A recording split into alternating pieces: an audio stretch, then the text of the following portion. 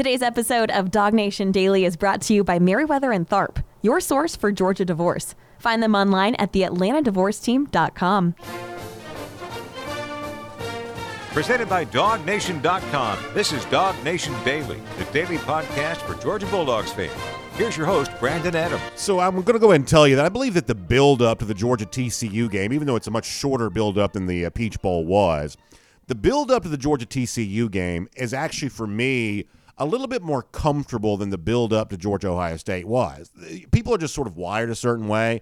I am definitely wired in such a way that I am just a natural contrarian. When everybody thinks one thing, I have a tendency to be obsessed with the other side of that. And the contrarian point of view, the opposite point of view of the prevailing wisdom, is not always correct, but I think it's always a pretty good place to start, I believe. That's just the way that some of us are wired. I'm kind of wired that way. And I definitely thought going into the Georgia-Ohio State game, the Peach Bowl that we saw on Saturday night, and a lot of you heard me say this, I definitely thought there was a little bit too much love for Georgia and a little bit too much of an undervaluing of Ohio State simply on the basis that Ohio State had lost its most recent game to Michigan. And over the course of the season, you just sort of see that happen. The teams that are winning keep being built up, and maybe eventually to a point in which it doesn't reflect, reality. And when a team loses, they are just absolutely trashed, absolutely, kind of kicked to the curb. And Ohio State was probably done that after the Michigan game once again in a way that kind of doesn't really reflect reality. Well, all of a sudden, Georgia won that game, of course, but maybe did not do it in the sort of sterling fashion with the way that Georgia's been winning games all year long. Even though it was a thrilling win, it probably wasn't a pristine win from the standpoint that Georgia gave up 41 points and needed every bit of its 42 points offensively just to win that game. So even though Georgia's going to hear a little bit more criticism this week than it's maybe kind of heard going into the Peach Bowl, there is a part of me as a Georgia fan and as someone who sort of talks about this for a living that's kind of comfortable with that, kind of comfortable with the idea here with Georgia looking for one more opportunity to dig deep and find something about itself in this final game of the season. They do so especially on defense with the notion of, hey, we don't want to go out playing like we have these last couple of games. Sort of second half performance defensively against LSU. Tigers scored 30 points there, 41 points given up against Ohio State, and for a while it looked like Ohio State might even get more than that. We don't want to go out that way. We want to come out and show the world that we're better than what we've put on display. And after what we've seen from Georgia these last couple of seasons, or what we've seen from Georgia throughout the entirety of the Kirby Smart era, does anybody doubt Georgia's ability to do that? Does anybody doubt that Georgia will have a much better showing defensively against TCU than it had against Ohio State? That it's just time for Georgia to get back to looking like Georgia again defensively? I certainly wouldn't doubt that. And I think that anybody who does is potentially making a very big mistake. And thus far, we haven't heard a lot from UGA since it left Atlanta the other night. But we have heard some. And I think the chatter is kind of what you would hope it would be, maybe even what you would expect it to be, about an extra level of focus, not just to win the national championship, and ultimately that's all that really matters, but to do so in a way that shows just how well Georgia can actually play. In fact, Javon Bullard, who I thought was such an important player for Georgia on Saturday night, and a guy who's been unbelievably important to Georgia all season long, he really articulated that message very well on that conference call thing that we talked about yesterday that happened a little earlier this week. Bullard on the notion that you better believe, not only does Georgia believe it can play better, it actually expects to play better when we tune in from Los Angeles on Monday night. This is Bullard on that topic from earlier this week. I think the whole team can attest that we didn't play our best game, but at the end of the day, it's only one result that matters. That matters the most, and that's the W. So, like I said, we didn't play our best game, but it's a whole lot we can fix as far as I can speak on the defensive side of the ball, communication and things like that. Just the basic things like that, knowing your leverage, talking. I know we got to talk better throughout the secondary and things like that. So, like I said, throughout this week, we're just going to work on the smaller things and try to detail our work to the best of our ability. So I like that from Bullard. He starts off by saying, yeah, you better believe we think we can play better, we want to. Then he gets into some of the nuts and bolts of how that happens, maybe better communication with the secondary. Obviously, we've seen that group kind of picked on here a little bit, certainly against a terrific collection of Ohio State wide receivers. That was an issue, and we would say that the TCU wide receivers, certainly in the case of Johnson, they're very, very good as well. And so, therefore, once again, this group's going to kind of be on the spotlight. But beyond that, the other day, I saw an interview with Greg McElroy. McElroy's the ESPN analyst, obviously played at Alabama, but now he's essentially an ESPN analyst. We talk about McElroy from time to time because sometimes he has some interesting things to say. And right there, actually, while he was still in Atlanta, this was from on the field there at Mercedes-Benz Stadium, McElroy kind of already pivoting for Georgia against TCU in the national championship. And on a day in which we say, hey, we think the Georgia defense will play better, they need to play better, McElroy, when he was on ESPN the other day, actually cited sort of a specific thing about TCU that might make that a little bit of a challenge. Something you need to understand about this quarterback, Max Duggan, for the Horned Frogs, that's maybe a little bit different than the quarterback, C.J. Stroud, that you just did battle with from Ohio State. I think this is actually pretty interesting from Greg McElroy about what better might mean for Georgia against TCU. This is from ESPN. This is Greg McElroy.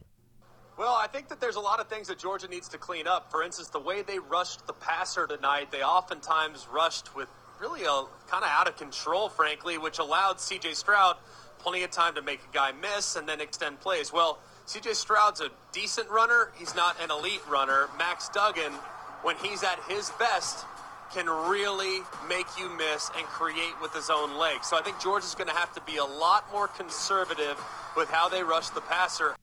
So listen, I'm not an X's and O's expert. McElroy played the sport, so he probably knows more about this than I do. But I don't agree with his assessment right there. I mean, I do probably agree with his assessment that I do believe that Duggan's a better runner, certainly proven over the course of the season than C.J. Stroud is. Stroud was amazing the other night. Duggan's been better over the course of the year. I mean, I think there are a lot of games which he'll have like 15 carries. I mean, he's essentially a big part of their rushing attack just with his own legs there. So I do think that he's right in his evaluation of Duggan as a player. But I don't believe he is correct, at least I hope he's not, in terms of his diagnosis of the UGA defense. You know, I don't think you can simply say, well, because he can run, we're therefore going to be more conservative with our pass rush. I don't think that works for Georgia. I really don't. And in a night against Ohio State in which Georgia wasn't great defensively, it still found a way to get 4 sacks. And if any one of those 4 sacks don't occur, how much different is the complexion of that game, at least potentially speaking? And so I understand that McElroy's larger point's probably correct, that you have to be a little more careful with a guy like Duggan at quarterback. But I don't think careful equals conservative here in this spot because I just don't think that's the best version of Georgia. I think when you ask those Georgia wide receivers to cover, or I should say those Georgia defensive backs to cover for a long time, they got you in trouble against Ohio State. And you certainly don't want to leave those guys out there on an island too much against TCU.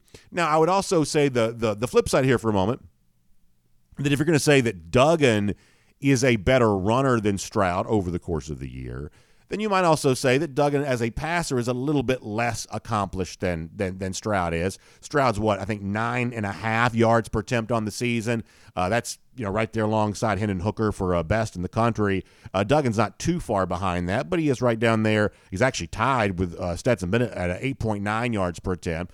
So this is a guy that's just slightly below the passing prowess of C.J. Stroud, but possibly better from a running standpoint than what Stroud's brought to the table. And it also kind of sort of speaks to a little bit about what's different about the TCU offense overall, that some of the success that Duggan has had through the air this year has come not from the big, pretty deep throws like, what's maybe somewhat C.J. Stroud did, or certainly what Bryce Young did a year ago. Some of this is just making an opportunity for TCU guys with the ball in their hand to make a man miss, to get those yards after the catch. That was a big part of what Johnston did against Michigan, and it's a big part of what this TCU offense has been doing all year long. In fact, Kirby Smart talked more about that when he was a part of that conference call a little earlier this week. This is Smart's assessment of all of the kind of short throws, behind the line of scrimmage stuff, open field type stuff that TCU's trying to create offensively. This is what Smart said about that. Well, I think all of college football is that way. More of the game is played on the perimeter. It's not unique to just TCU. They also throw the ball vertical down the field, and they have a lot of size outside. So they can cover you up on the perimeter game, and they can launch shots, and they've hit a ton of big plays throughout this year. So that's a pretty interesting assessment there from Kirby Smart there on that, which, I mean, listen, I would think you would say, well, if that's the challenge here for Georgia, hey, charging after the football and making sure you're sound when it comes to making tackling. I mean, isn't that kind of what Georgia does? Isn't that kind of what Georgia has been doing all season long? And if it's more of that kind of stuff against TCU, then I think the hope here would be, well, that actually kind of plays into the hands of the Dogs, maybe a little bit more than some of the pre-snap stuff to kind of get a defensive secondary confused that maybe Ohio State was all about when you go back to Saturday night. But then possibly the biggest issue of all, and this is not just an issue that plagues Georgia, this is potentially an issue that plagues both teams, is we're not talking about a 15th game. And I think it's interesting that both of these teams come into this game having emerged from shootouts in the national semifinals. We typically haven't seen this kind of situation where both teams played one of these combined 100-point wild affairs, and yet both TCU and Georgia did that. We don't really care about the TCU side of this, but as far as the Georgia side of this goes, having been in a high-scoring game, having played a lot of snaps, is there concern right now that Georgia might just be a little bit fatigued trying to get back and do all of this again on a Monday night, just 9 days after the previous game? Smart this week also talked about maybe how tired his defense is right now and how the current way in which college football is played contributes to that possible fatigue. Once again, here is Kirby Smart. I don't know how to pinpoint it. I don't know. Traditionally, the teams that are in these games are, they're pretty good offensively, but you'd like to say they're also pretty good defensively. But I think the studies and numbers indicate that as the season goes on, and especially these semifinal and final games, scoring has to be going up. What that is, I can't really pinpoint it. I don't know that I would say it was just being tired, because you could say that's relative to offense as well, that you can get tired on offense, you can get tired on defense. But I certainly think it's hard to play quality defense anymore, because I know we try really hard here, and I know they do at TCU as well. Joe Gillespie does an unbelievable job, their defensive coordinator, and it just seems that tackling becomes worse as the season goes on, and there's more scoring. But I don't know why that is. I've been a part of some unique national championships with the LSU-Alabama ones in the rematch that was lower scoring, but outside of that, I've been a part of a lot of shootouts. Quick aside here, Kirby mentions the name Joe Gillespie. That's the TCU defensive coordinator. This really is true. Gillespie is viewed as kind of a rising star in the coaching ranks. This is his first year with the Horned Frogs, his first year coaching staff. I believe he came over, and some of y'all may know this better than me. I think he came over from Tulsa. Is that right? He was defensive coordinator at Tulsa before coming over to TCU, and you've heard a lot of good things about that unit here this year. Statistically, it doesn't necessarily show up maybe the way you expect a great defense to, but there have been a couple of key moments in which defense really helped TCU this season. Texas game, as a for instance, they probably played very good defense against a pretty good Longhorn offense. Gillespie really is kind of a name to know. So just kind of an aside there is that in future years, you're going to hear a lot more about Gillespie, probably if he continues on the same trajectory. And that's a guy that's going to be drawing some stuff up against Georgia there for Monday night. But beyond that, the idea of these high-scoring games that we sometimes see in the college football playoff, I don't mind telling you this. I do believe that Georgia plays much better defensively on Monday. And as someone who just desperately wants Georgia to win the game somehow, some way, I think the best way for the Georgia defense to aid this offense, or should I say they aid the team's chances of winning, just in total, I think the best way for the defense to make a great contribution in this game on Monday, or maybe better said, the best way to measure the contribution the defense does make, is I certainly hope this game from a combined standpoint is nowhere near as high scoring as the Saturday night game was. For those of you that care about the gambling part of this, there's the over-under where you add the 2-point totals of the two teams, and you can bet, do you think it exceeds that total or goes underneath that total? Historically, the last couple of years, Georgia's obviously been a pretty easy underpick, and the numbers, the totals have been going down for Georgia to try to match the way in which Georgia, especially when it wins against Power 5 competition, has just been kind of a rubber stamp under. A lot of times that's been the case.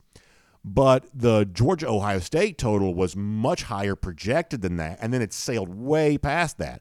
The projected total was somewhere around, 62, 63, I forget the exact number, but it was somewhere in that kind of low 60s number, and ultimately the game exceeded that by a wide margin. Well, once again, this Georgia-TCU over-under is once again somewhere around that kind of low 60s.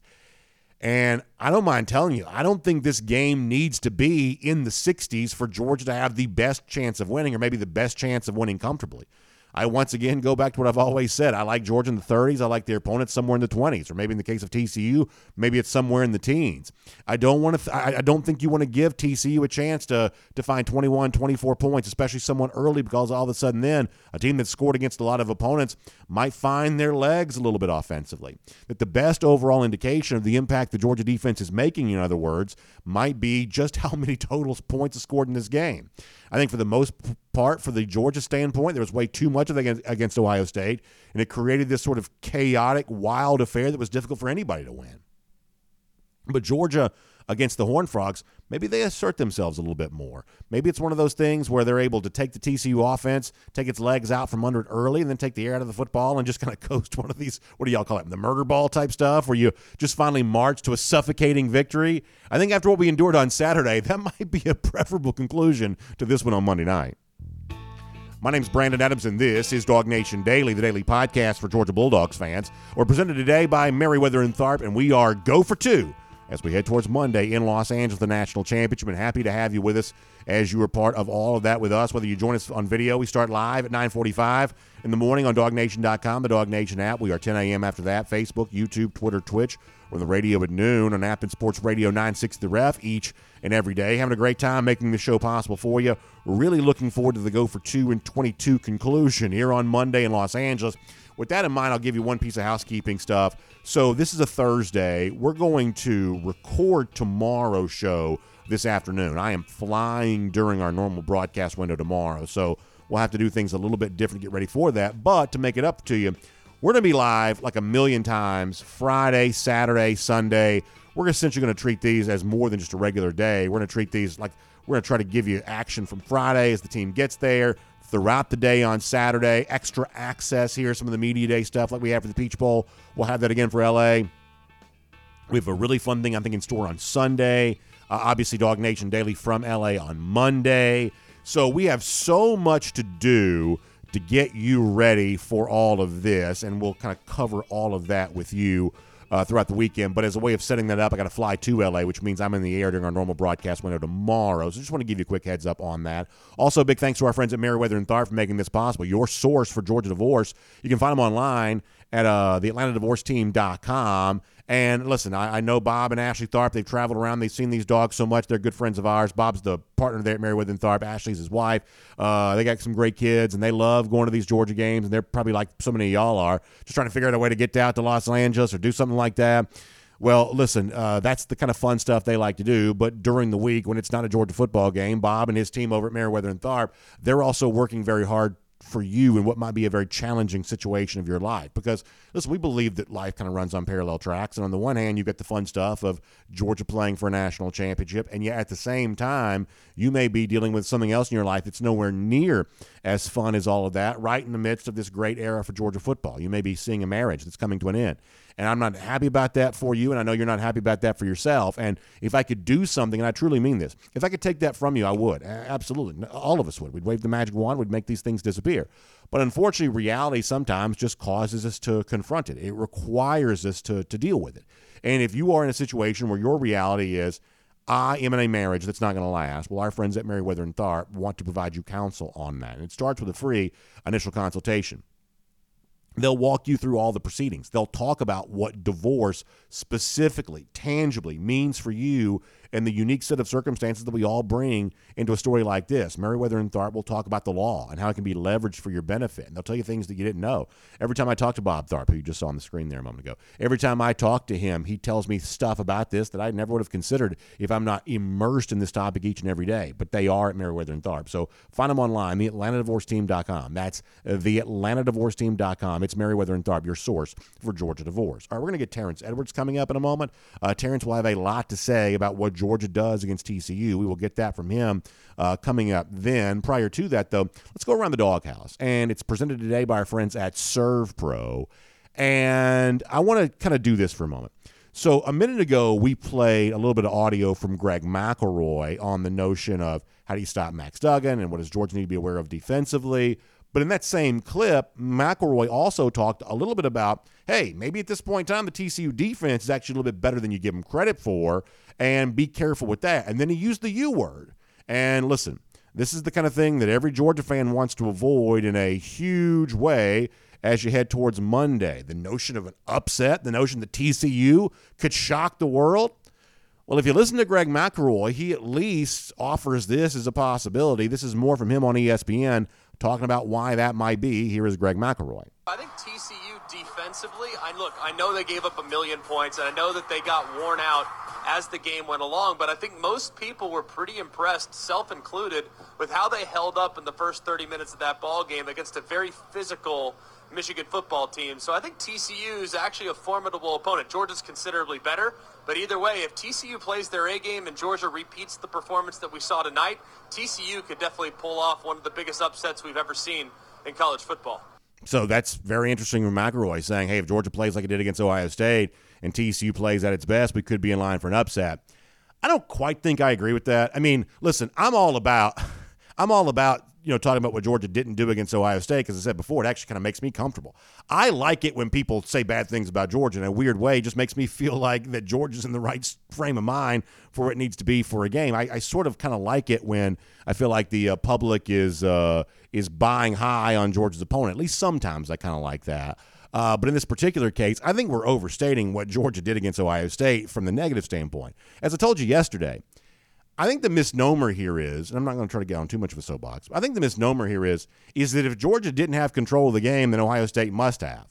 But I'm not actually quite so sure that was true. This is sort of the problem with a game that's played in the 40s. 42-41 sort of doesn't really feel like anybody's in control. It sort of feels like one of these wild bar fights where everybody's sort of flailing around and trying to do whatever they can do to make contact, and who knows how that's going to end. You get caught up in the wrong place, and all of a sudden it's a total mess. And to me, one of those 42-41 football games just sort of feels like that. Even 50-30 in the SEC championship sort of feels like that too. So I think that McElroy may be overstated. I mean, Georgia beat Ohio State, for goodness sakes. Ohio State was the preseason number 2 team. All of a sudden now Georgia has to apologize for beating the Buckeyes. And I'm not trying to beat up on McElroy. I think he's just trying to sell the game. I don't think he's trying to say anything bad about Georgia necessarily, but I do think we're exaggerating how poorly supposedly Georgia played against Ohio State. But nonetheless, McElroy's point is probably still well taken, which is if you allow TCU to think they can win, then they might. I mean, if you allow them to hang around, then they might.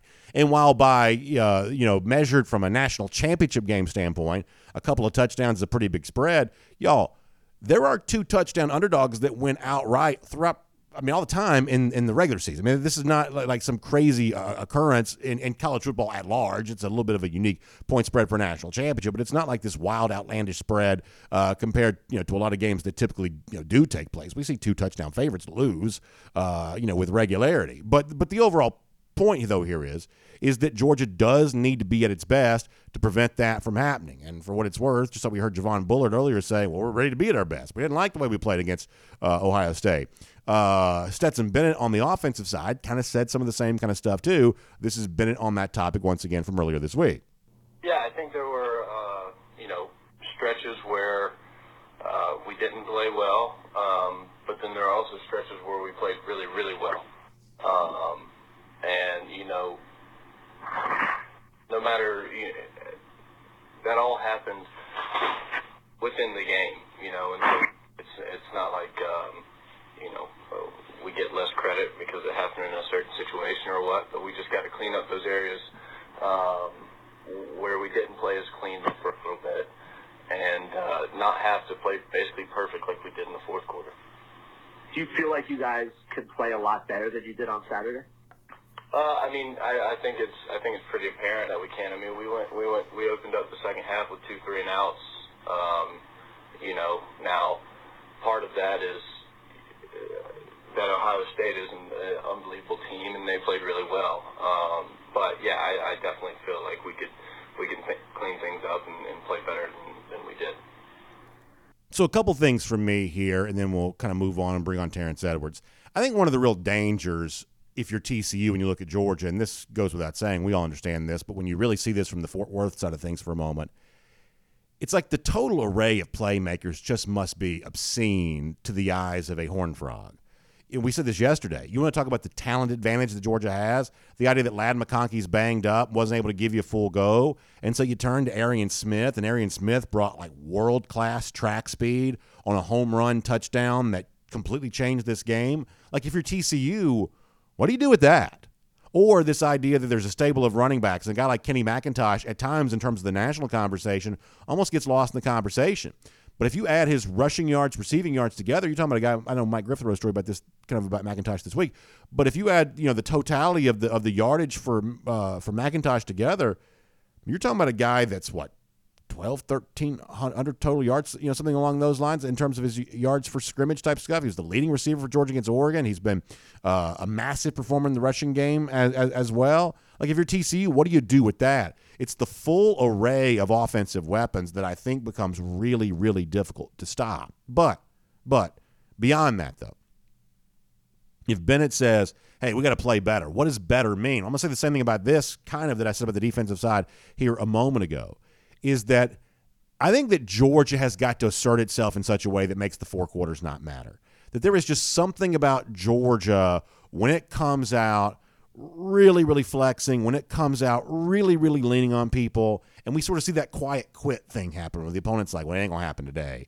This team's providing more than we want. This team's got more than we can deal with. And so, therefore, we kind of turn the second half into a laugher with the way that Georgia plays in some of these kinds of situations.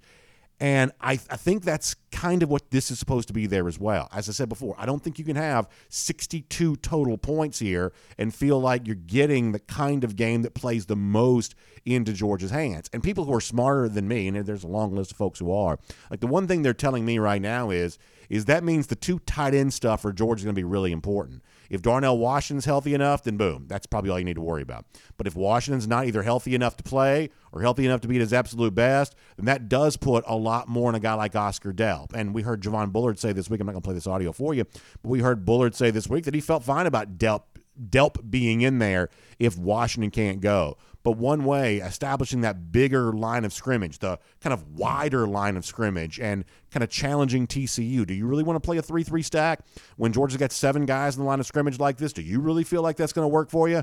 Kind of putting TCU's defense in conflict, not letting them do things they want to do. People who are smarter than me are telling me that whether Washington plays or not, that second tight end for Georgia, the ability to stay and have success in that 2 tight end set, is going to be really, really important here. So we've heard both guys, Bullard on the defensive side, Bennett on the offensive side of the ball. They both think that Georgia can play better. Well, guess what? If you can find a way to do it for just one more game, you are a national champion for the second straight year. Go for 2 in 22. It really is almost here. And that is Around the Doghouse. And it's presented today by our friends at ServPro. And listen, Georgia hopes to make a mess of TCU on Monday night in Los Angeles. But if you've got your own mess to deal with, and a lot of you do, let's just be honest here for a moment. What we had around Christmas was nasty, with pipes breaking all over the place and water. I mean, we had big storms this week, and listen, I hate that for the people who dealt with it, but once again, we saw flooded basements from that. We've seen flooded basements because of the water pipes bursting. We've had all this issue as of late, and if you've got your own cleanup situation like that around your house, our friends at ServPro are the names to know for all of that. And maybe it's something even worse for you. Maybe it's fire damage. Maybe you have a commercial building, a place that houses your business, which is obviously your livelihood. It's the way you feed your family. Maybe you've had a big mess there because of a fire or something like that. Once again, our friends at ServPro are able to help you if you've got some sort of cleanup issue. Their restoration specialists want to put it all back together for you like it never even happened. That is what ServPro is famous for, and that is what they want to do for you there as well. And as I like to tell you, each and every ServPro franchise is also independently owned and operated. Let me tell you what that means. That means that the folks that run that particular ServPro franchise have just as much a stake in the outcome as you do. After all, when it comes to your home or your business being cleaned up after fire or water damage, something like that, you are obsessed with a positive outcome in that situation. The folks at ServPro are obsessed with that there as well, because that's how they continue to thrive as a business, by taking care of customers just like you. So find them online, servpro.com. That's SERV, servpro.com, for a lot more on that. Great to have them presenting Around the Doghouse to us here today. All right, before we're done, I thought Stetson Bennett also, as he frequently does, said something else pretty poignant this week. And I want to use that later on as a springboard to kind of explain to you how we're going to talk about this team and this game here for the rest of the week. Bennett's words, I think, well said on this. We'll get to that before we're done. There's also a bunch of weird stuff coming out of TCU and some weird stuff coming out of LA. I don't mind telling you, this is really pretty bizarre stuff. So we will get to that coming up here in just a little bit too. But for now, a great voice breaking it all down. TCU, formidable challenge. Georgia looking to bounce back in a weird way after beating Ohio State, I guess. We're going to call it a bounce back game coming up for Georgia. Either way, let's cover it all right now. It is Terrence Edwards here on Dog Nation Daily, presented by Merriweather and Tharp. Glad to have him and all of you on board with us here today. From Athens and across the SEC or wherever the recruiting trail may lead, here's a DogNation.com insider. So I always love having Terrence Edwards on the show. We had a great time on Saturday night enjoying that win for Georgia against Ohio State, and now looking ahead to what's going to happen against TCU on Monday. But Terrence, let me kind of start right there for a moment. It seems kind of weird. Georgia beat the preseason number 2 team in the country.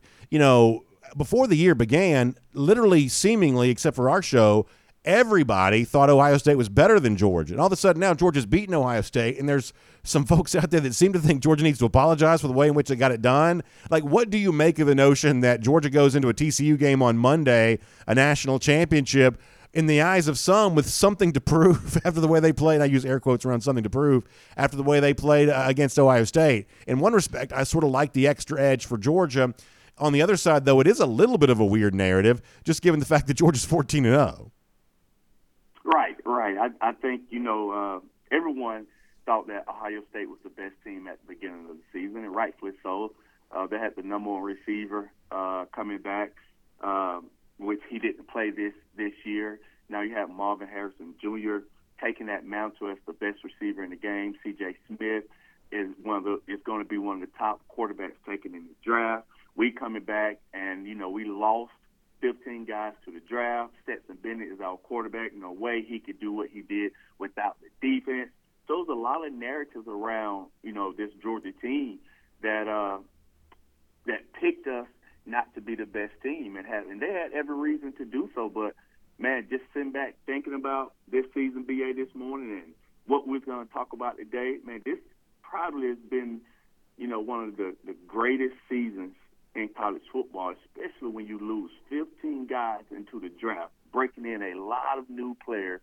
The narrative around Stetson that he cannot lead this team, the defense led the team, he was just there for the ride. So this has been a memorable season that I'm going to remember for the rest of my life. I totally agree with you, Terrence. I think you're absolutely right about that. And when you look a little deeper at this Georgia defense for Monday, I mean, the one thing we would acknowledge is that when Georgia has faced a lot of these really high-powered offenses like Ohio State was on Saturday, Ohio State found a way to get to 40. Alabama in last year's SEC championship game found a way to get to 40. LSU in the 2019 SEC championship game, they got to 37, but they clearly were getting, what they wanted kind of prior to that. You want to go all the way back to Oklahoma, maybe in the Rose Bowl of 2017. Once again, high-powered offense, scored plenty of points. I have said that I think the best version of Georgia on Monday includes a final score point total nowhere near the kind of 60-plus that the experts are sort of expecting here. TCU is averaging, more than 41 points per game this season. Do you think it's possible that Georgia can go against an offense like this that has scored points against virtually everybody? Do you think that Georgia can hold TCU to a low total, the kind of low 20s, high teens type performance that not only keeps the game well below the expected total, but also gives Georgia a chance to kind of coast in the second half the way we're used to seeing them do? They did do that to Tennessee earlier this year. They did that to Alabama in the national championship game a year ago. Can they do that again with TCU, though, on Monday? That's what we all would like, but I just think going into this game is just too high profile. This game is a national championship game, and there's going to be a lot of peaks and valleys like the Ohio State game. Do I think it's going to be that of a nail-biter like that? I don't, but I do think this is going to be a very competitive football game, and I just warn the Georgia fan base to not really jump to conclusions about this TCU team. I don't think anyone thought that TCU deserved to be in the top 4. I did. I just don't think you can lose your conference game as an undefeated team and get knocked out when other teams didn't play. So I always thought that they should have been there. Me personally, I've said this on the air, I would like to face TCU in the first round and not Ohio State because I didn't see enough of TCU this year, and I can honestly say that. And I don't think a lot of people have either. But I was very impressed with what I saw from them the other night. They scored in multiple ways. They have a big-time running back in Miller who was a little dinged in the game, but he's a bowling ball at 220. They have a first-round NFL wide receiver at 6'4", being around 215 that we see that can run. So all hands is going to be full, and I just don't want everyone to expect that it's going to be a blowout. I expect a good game. I think we are the better team, and that would show later in the fourth. But I expect a good game, a hard-fought game, but I expect us to win, and not in a dramatic fashion like the past game, but win not going away, but just win this game handily in the fourth quarter. Tell me about Quentin Johnston, the outstanding TCU wide receiver. Like, the one thing I noticed by him is obviously the size. Boy, that's a lot to deal with. But beyond that, I know you love studying these guys that do it at such a high level. What do you like about Johnston, and what, if you're a Georgia fan, ought to give you pause about what he might be able to do for these Horned Frogs? Like I just said, I haven't watched. This is my first time really watching TCU play, and I was very impressed. So, but what I did see from them, and just listening to the commentators, that this whole year they are a vertical stretch team where they like to throw Johnson the ball down the field. And standing at 6'4", 215 pounds, one of the most impressive things when he caught the shot across against Michigan and went almost 75 yards just from a 3-yard throw, and he took it the distance. So he has the long speed to get downfield. He has the breakaway ability to be such a big receiver, and he's been touted to be one of the top receivers in the country. So I'm looking for this matchup against our secondary. So it's going to be another solid test for the secondary. And this could be Ringo's last game, and why not go against one of the top receivers in the draft to just get the narrative around you away that I want this guy. I know Georgia defense does not travel, but every time you get an opportunity to go against this type, you got this guy. You got to be a little selfish and put some clean tape out there for the NFL scout. So it's a big test. Matt Duggan is a hard-nosed quarterback that will run the ball, and he's not going to slide. He's going to take on all tacklers, and in red zone they run him a lot. So it's going to be a game that we're going to have to stop. And everyone does not run the 3-3-5 defense. Yeah. What they do. We have had an opportunity to play a team that runs the 3-3-5, which Arkansas and Ole Miss runs the 3-3-5, so we do have some experience. But it's a hard defense for the offensive line. Everyone thinks because they only have 6 in the box that we should be able to run against them. But go watch the Texas game when Bajan Robinson, who's probably the best back in college football, did not have a great day running the ball against this defense. Yeah, along those lines, and I don't want to get too deep in the weeds here, but I think you do see the 3-3 stack a little bit more in high school. You're a high school coach, and you're obviously not going to give away your trade secrets here, but have you seen that? Has your brother seen a lot of that? He's obviously a great coach back there, your alma mater at Washington County. Like, from just a simple standpoint, what's the key to attacking that based on your own experience as a coach? Yes, just for myself, I've been at Pace Academy for 6 years. Love it. Runs a version of the 3-3-5 stack, and going into a game plan, you always try to numbers in the box, but it's really confusing for the offensive line. Who's the block? Zone. You would think zone blocking would be the thing to go to because you're not blocking the man, you're blocking the zone. So I think Coach Monken and crew will have a game plan ready, because the last time we played against the 3-3-5, I think it was Arkansas, we put up a lot of points, and we didn't throw the ball very much. We was able to run the ball, and having Big O is going to be a big issue for him if he's playing or not, because he is that unsung hero in the run game that's able to block linemen, linebackers, or the secondary. Yeah. He has the ability to block on all 3 phases. So you're going to have to run the ball because you do have numbers, but the offensive line really has to be disciplined in who they're blocking and identifying the man that they're going to block in the run scheme. Yeah, Mississippi State kind of runs a version of that too, although Kirby Smart had said this week it is a good bit different. A couple other things here really quick. You mentioned Kelee Ringo a moment ago, and obviously I know that Ringo's kind of been in the spotlight with some Georgia fans, and maybe for the wrong reasons, and maybe at times unfairly criticized, but one way or another, I got a little bit of a hunch here, Terrence, that Georgia may be really glad it's got a big cornerback like Ringo. When you think about Johnston being, 6'4", about 215 pounds, it's a big wide receiver. Georgia's recruiting profile for defensive backs, when they're recruiting kind of the two-way athlete now, if that's a small guy, you can pretty well be assumed they're going to try him as a slot receiver. And, there's just sort of a kind of a height size requirement they seem to be pursuing for defensive backs right now. The bigger corner like Ringo on Monday, we may be really glad that Georgia's got a guy that size if he's doing battle with a guy like Johnston, because pretty clearly Johnston wants to use his size here. Oh, most definitely.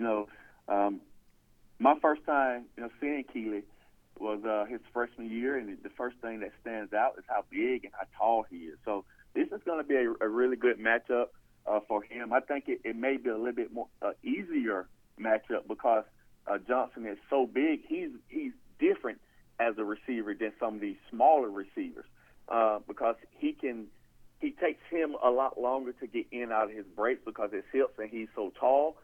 He's not as quick, but he's straight line fast. So it's going to be a good test for both of these guys. Both of these guys have been mock draft to be first-round picks, so it's going to be a good matchup for these two. If you want to give a little bit more context here, ESPN's got him mock draft, like number 12 overall in the first round of the upcoming NFL draft, to give you an idea of the kind of talent he brings to the table. Terrence, one of our listeners or viewers the other day put this in the chat, and I thought this was a great point. I wish I could give credit to who it was. Do you think there's ever been a scout team quarterback more built and sort of made to be the guy that he's pretending to be when it comes to Gunnar Stockton in this particular case, trying to be like Max Duggan? Listen, one day Gunnar Stockton may be just as good a player as Duggan's proven to be this year, but in terms of giving you a Duggan-like look, doesn't it seem like Gunnar Stockton in a lot of ways just sort of made to do that? Right, he does, and that's who I comped him to. After watching Max Duggan the other day, I think Gunnar is very similar in skill set. Gunnar is he's 6'1", but he's thick in his lower body. He's a tough-nosed runner. He has a cannon of an arm. So if you had to have a quarterback to mimic TCU's quarterback, we have the perfect guy already there, a la Stetson Bennett doing with Baker Mayfield. So, if history repeats itself and Gunnar could be just as good as Matt Duggan, as Stetson has been just as good as Baker Mayfield, even though he didn't win the Heisman. He's doing something team-wise, have an opportunity to win back-to-back championships. There's not a lot of quarterbacks in college football that lay claim to that. And you know me, I've been the president of Stetson Bennett's fan club for 2 years. Yeah. And he's going to be able to do something that a lot of other quarterbacks have not been able to do, and we won't be able to take that away from him. Terrence, great stuff. Thank you for being here today. We'll look forward to having you as part of our Dog Nation post-game show coming up on Monday night there as well.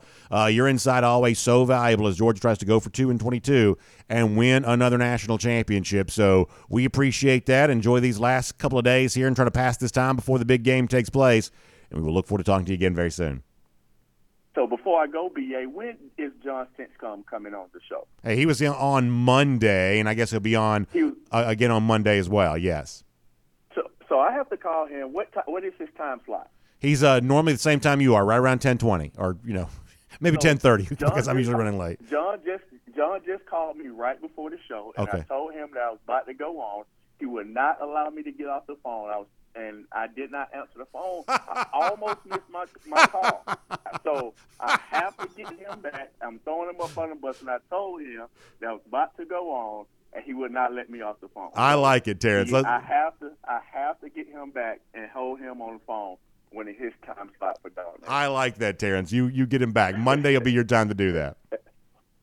Thanks, B.A. Look forward to you next week, and hopefully it will be in conversation of back-to-back. Boy, I love it, Terrence. That's great stuff. Thanks for your time. Thank you. Let's take a look around the rest of the league. This is SEC Through. It is fun to think about. It's the kind of thing that is just really sort of unimaginable stuff. And, you don't want to – it's almost like you don't want to contemplate it too much. I'll tell you a quick story. Then we got 1,000 things we got to do. And I think I told this story on the air. So last year when Georgia had its home finale against whoever that would have been, I forget who it would have been now, probably like Charleston Southern or something like that. It was kind of a weird team, I think, to play your last home game against, but I believe it was against Charleston Southern. One of my colleagues in the press box sort of said to me in passing of, hey, I'll see you, later, maybe even back here in January. And that was the first time I'd considered the idea, well, gosh, if Georgia wins the national championship, I guess there will be a parade, and I guess there will be some sort of celebration. I guess there will be some sort of, that's just what you do when you win a championship. It seems so foreign to us because, as the rival fans had told us, we had not done that in such a long time. But that's what you do when you win a national championship. And it became this realization of, oh my gosh, something very, very big might soon happen. And it seemed really scary to even speak that out loud, because it almost seemed like you were, just kind of celebrating something until it hadn't happened yet. But I remember how sizable of an idea that first seemed to me. Well, here we are now, a year later, and all of a sudden, it doesn't quite seem so, taboo to mention, hey, there may be another parade. There may be another celebration there. That all may go down because we just all experienced so much of that a year ago. It could happen. It very well might happen. Again, it doesn't seem quite so taboo to talk about it. But in one respect, there's also an additional level of significance around this, because all of a sudden now you're not talking about just a national championship. You're talking about the heavy weight of a back-to-back national championship. And Connor Riley, I know our colleague at Dog Nation's got a really good story coming up later on today at DogNation.com, that at least has to be considered. That while we have seen back-to-back national champions before, we haven't seen one in the playoff era, but we've seen one within the last decade or so. Bama won in 2011, 2012. It is also fair to point out that we have seen instances for teams that after they won the national championship, coming back with a chance to do it again, and for whatever reason, it just didn't quite work out. And some of that was in the postseason, or some of that was a late loss in the regular season that prevented it from happening, because in almost every situation, and you can go back and test this yourself, a lot of you keep these old preseason magazines, things like that. In almost every situation in which a team has won the national championship, that team has been highly rated to begin the following year. In almost every situation, that's been the case. So in almost every sense, a national champion began the next year, took with it into the year some sort of aspiration of winning the national championship. Once again, that's just kind of the way that it works out. How commonly do you see in sports the team that was won it a year ago somehow picked to do it again the next year? We didn't see that with Georgia this year, but they were preseason number 3, and that's, you just sort of see a little bit of a high ranking for the teams that have won national championships. So somehow, some way, what had a chance to be, for whatever reason, just didn't quite materialize. And so Georgia has avoided this now for 14 games. Can they avoid it for just one more game? Can they find something within themselves for just one more game? We're going to talk more about this in a moment, but when you really, as Terrence kind of pointed out, when you really think about the weight, the consequence of the next football game we're going to watch Georgia play, man, it is a lot to wrap your mind around. It really, really is. So we'll get back to that in a moment. For now, though, let me tell you, we're cruising around the SEC, courtesy of Royal Caribbean, and boy, what a fun time it's going to be for us. My wife and kids were talking to me last night, because once we get back, or I get back from L.A., once we're on the other side of that, well, all of a sudden my family getting very, very close to a family vacation cruise. And there's just something sort of about that. Listen, don't get me wrong. I love being with all of you on the Dog Nation cruise, and I had a great time with some of my colleagues a few days ago, and we took a little short getaway on Wonder of the Seas for kind of a special promotional type thing. I was so grateful that Royal Caribbean invited me to be a part of that. But there is something about that family cruise where after a long time of, we're like, our family's like everybody else. We've had so much going on. We've had so many, things happening in life, some of it good, some of it not quite so good, all of it making us very busy, and we're not different from you. You feel the exact same way. That opportunity to kind of unplug and get away and say, hey, we got the greatest life in the world, but for this particular week, we want to kind of put that life beside us and just sort of enjoy just the fun, the entertainment, the food, the everything else that kind of comes along with a Royal Caribbean cruise vacation. Boy, I can't wait to do all of that. And I would invite you to do the same thing here in 2023 there as well. And I would invite you to be a part of that with us on our Dog Nation cruise too. So whether it's the Dog Nation cruise, the second ever cruise with Dog Nation coming up this April, or your own Royal Caribbean cruise vacation with you and your family or friends, whatever else, Jessica Slater, a great travel agent, can help you out with that. You can give her a call, 770-718-9147. That's 770-718-9147. You can also visit the website she's put together, royaldogs.com. Terrific website, royaldogs.com, that gives you all the details about our second ever cruise with Dog Nation. On board Independence of the Seas, leaving out of Port Canaveral, going to Perfect Day, Coco Cay, going to Nassau in the Bahamas, and having a great time with all that. Boy, I can't wait to see so many of you on board with us. Last year, turned into a national championship celebration. This year might turn into kind of the same thing. We watched the NFL draft live, the first round, the final night, big draft party. We may do all of that all over again. That is going to be a great time. All right, so I call this cruise around the SEC. This is really all just sort of national championship related, but this is just sort of the only place we could slide it into the show. So there are a couple of weird things going on here just for a moment. Let me start with the tailgating thing. A lot of you have been kind of following this. So the official report here is, and you can read more about this at AJC.com, A lot of different places kind of covered this. The official report here is that tailgating is banned from SoFi Stadium. What does that mean exactly? I still am not completely sure, to be honest, because I've had a lot of people sharing me all kinds of conflicting information on this. In fact, let me show you one photo that a dog fan sent to me that maybe calls some of this into dispute. Do we have this? Can we show this here for a second? So John Tisdale shared this with me. He says, for those concerned about no tailgating, this is from the Charger game at SoFi a few weeks back. He says, I think we'll be just fine. So listen, and if you're not watching the show, if you're listening to radio podcast, you see some tents, you see some flags, you see some folks walking around. It does look like a tailgate. I don't know if John was there for that, if he's reporting this back from the live occurrence. Here's all I can tell you, is it sounds like to me you're not going to roll up to the parking lot and throw up the tent and throw up the grill and just get right to doing it the same way you would, certainly when the game was Atlanta this past weekend. Somehow, some way, it seems different than that. I think a lot of this is kind of pushing you towards those ticketed tailgates, which I don't have a problem with. And frankly, to be honest with you, given the fact that, I mean, who's flying with their tailgate supplies anyway? Unless you're, close enough to drive, most people are kind of flying out there anyway. So if you have a little bit more of the ticketed style tailgates where it's kind of the, sort of antiseptic atmosphere, but at the same time, they got a sort of one-stop shop, everything taken care of, then maybe that's what you need in a situation like this. I honestly don't know, but I will tell you this. You need to do some research on this because I've heard 1,000 different things.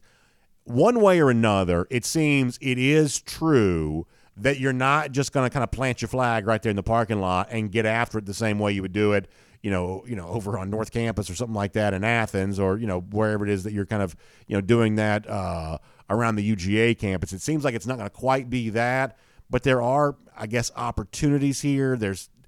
It's one of those things you just need to kind of learn about. This is definitely going to be weird. It is a huge culture shock when a city like L.A. is hosting a game like this. And unlike the Rose Bowl, because my understanding is, having been in Pasadena and walking around before the game, Pasadena is a little bit not like California, at least the best that I can tell.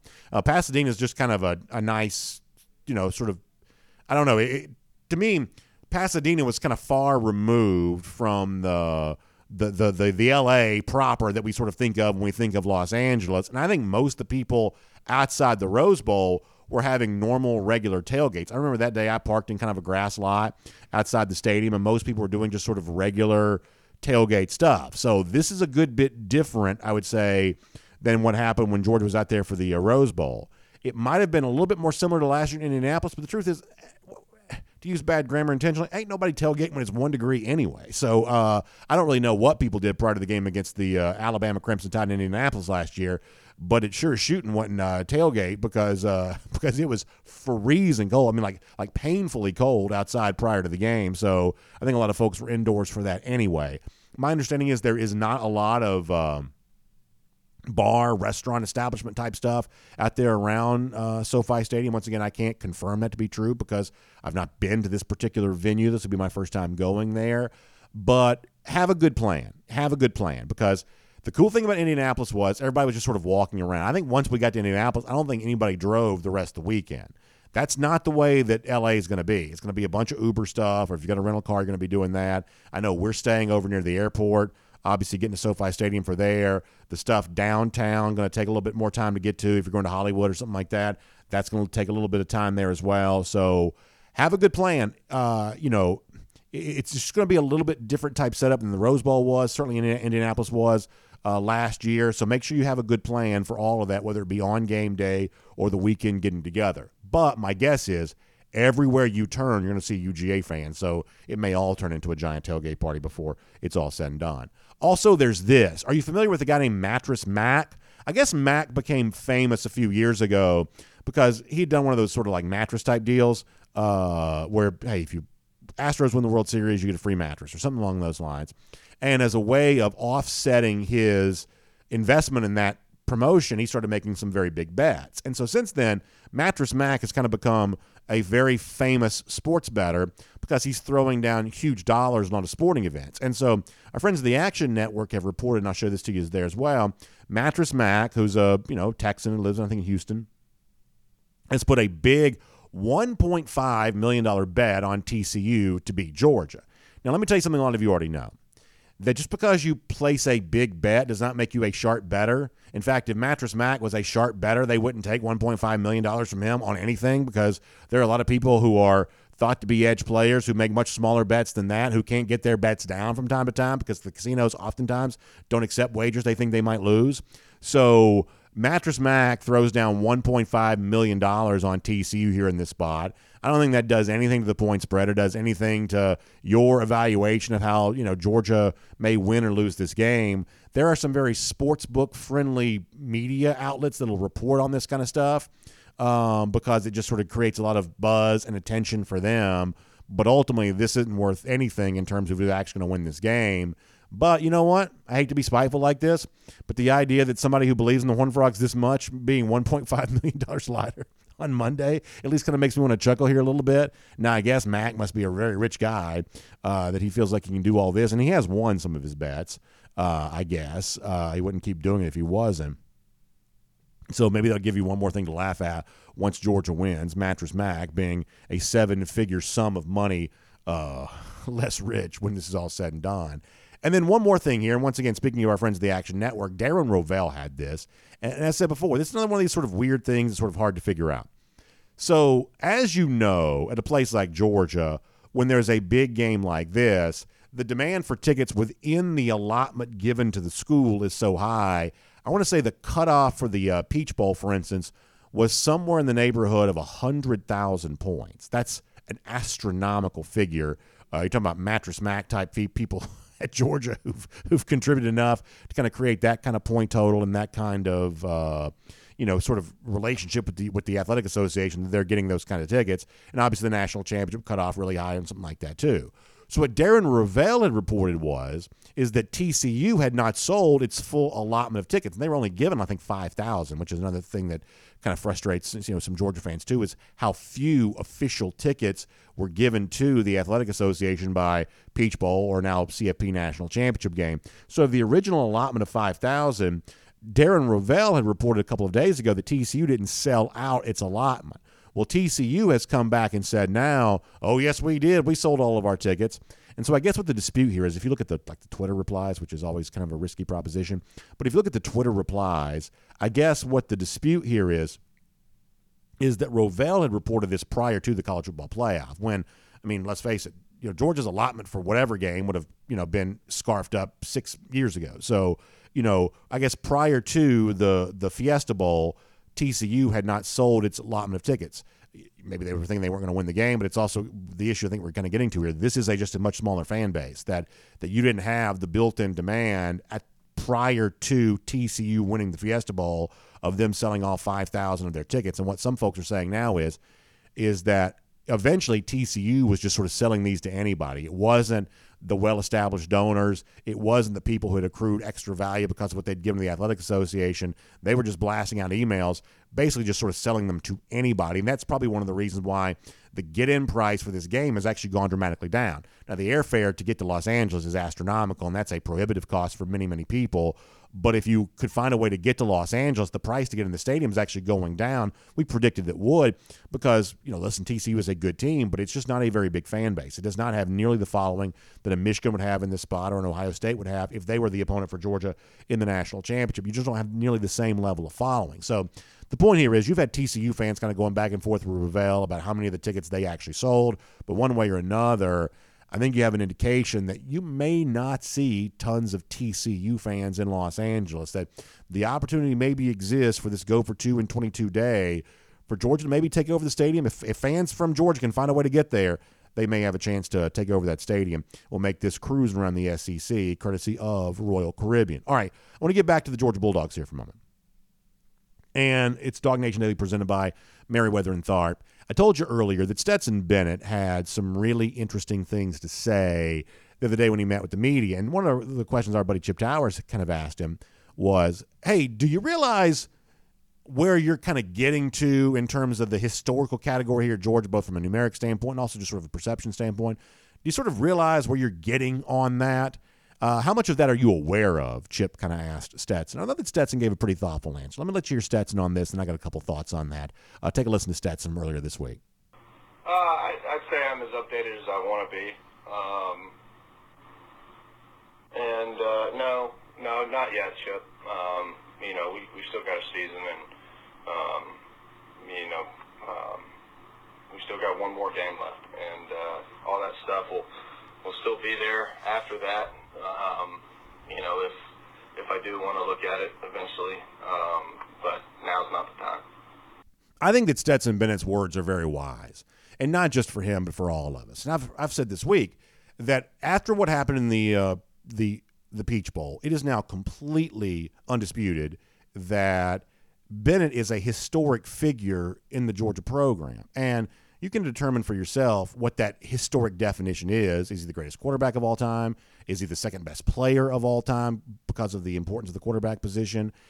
For me, I'm going to tell you that Herschel Walker is forever unquestioned the best player in program history. I don't think anything that's happening right now nudges Walker off his perch as best player in program history.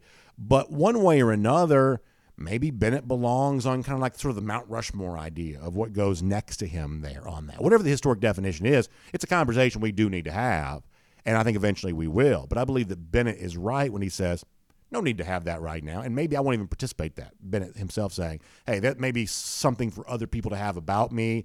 I may not need to participate in that. But what makes the question interesting for Bennett is he's clearly a student of UGA history. He knows the history of this program pretty well because he grew up rooting for the team. So his insight into his own place in Georgia history probably is a little more poignant than what maybe someone else might be because he's actually followed the history of this program for such a long time. But beyond that, I think what Bennett says there is also really important for all of us from the standpoint of, hey, there is a lot being said right now that can probably just sort of wait, right? I mean, I hear a lot of Georgia fans say, because we do go for 2 and 22, I hear a lot of Georgia fans say, what about go for 3 and 23 or go for 4 and 24? What about the idea that Georgia may even be better next year than they are this year? Or what about the idea that, Georgia may just blast TCU, win the game by 100 points or whatever it is that kind of comes up? Listen, all of that might end up being true, right? Georgia really might be. I mean, obviously, I've kind of done some of the math on this. I see what Georgia has the potential to have next season. They're not without questions, but boy, they could be really good. All of that is potentially true.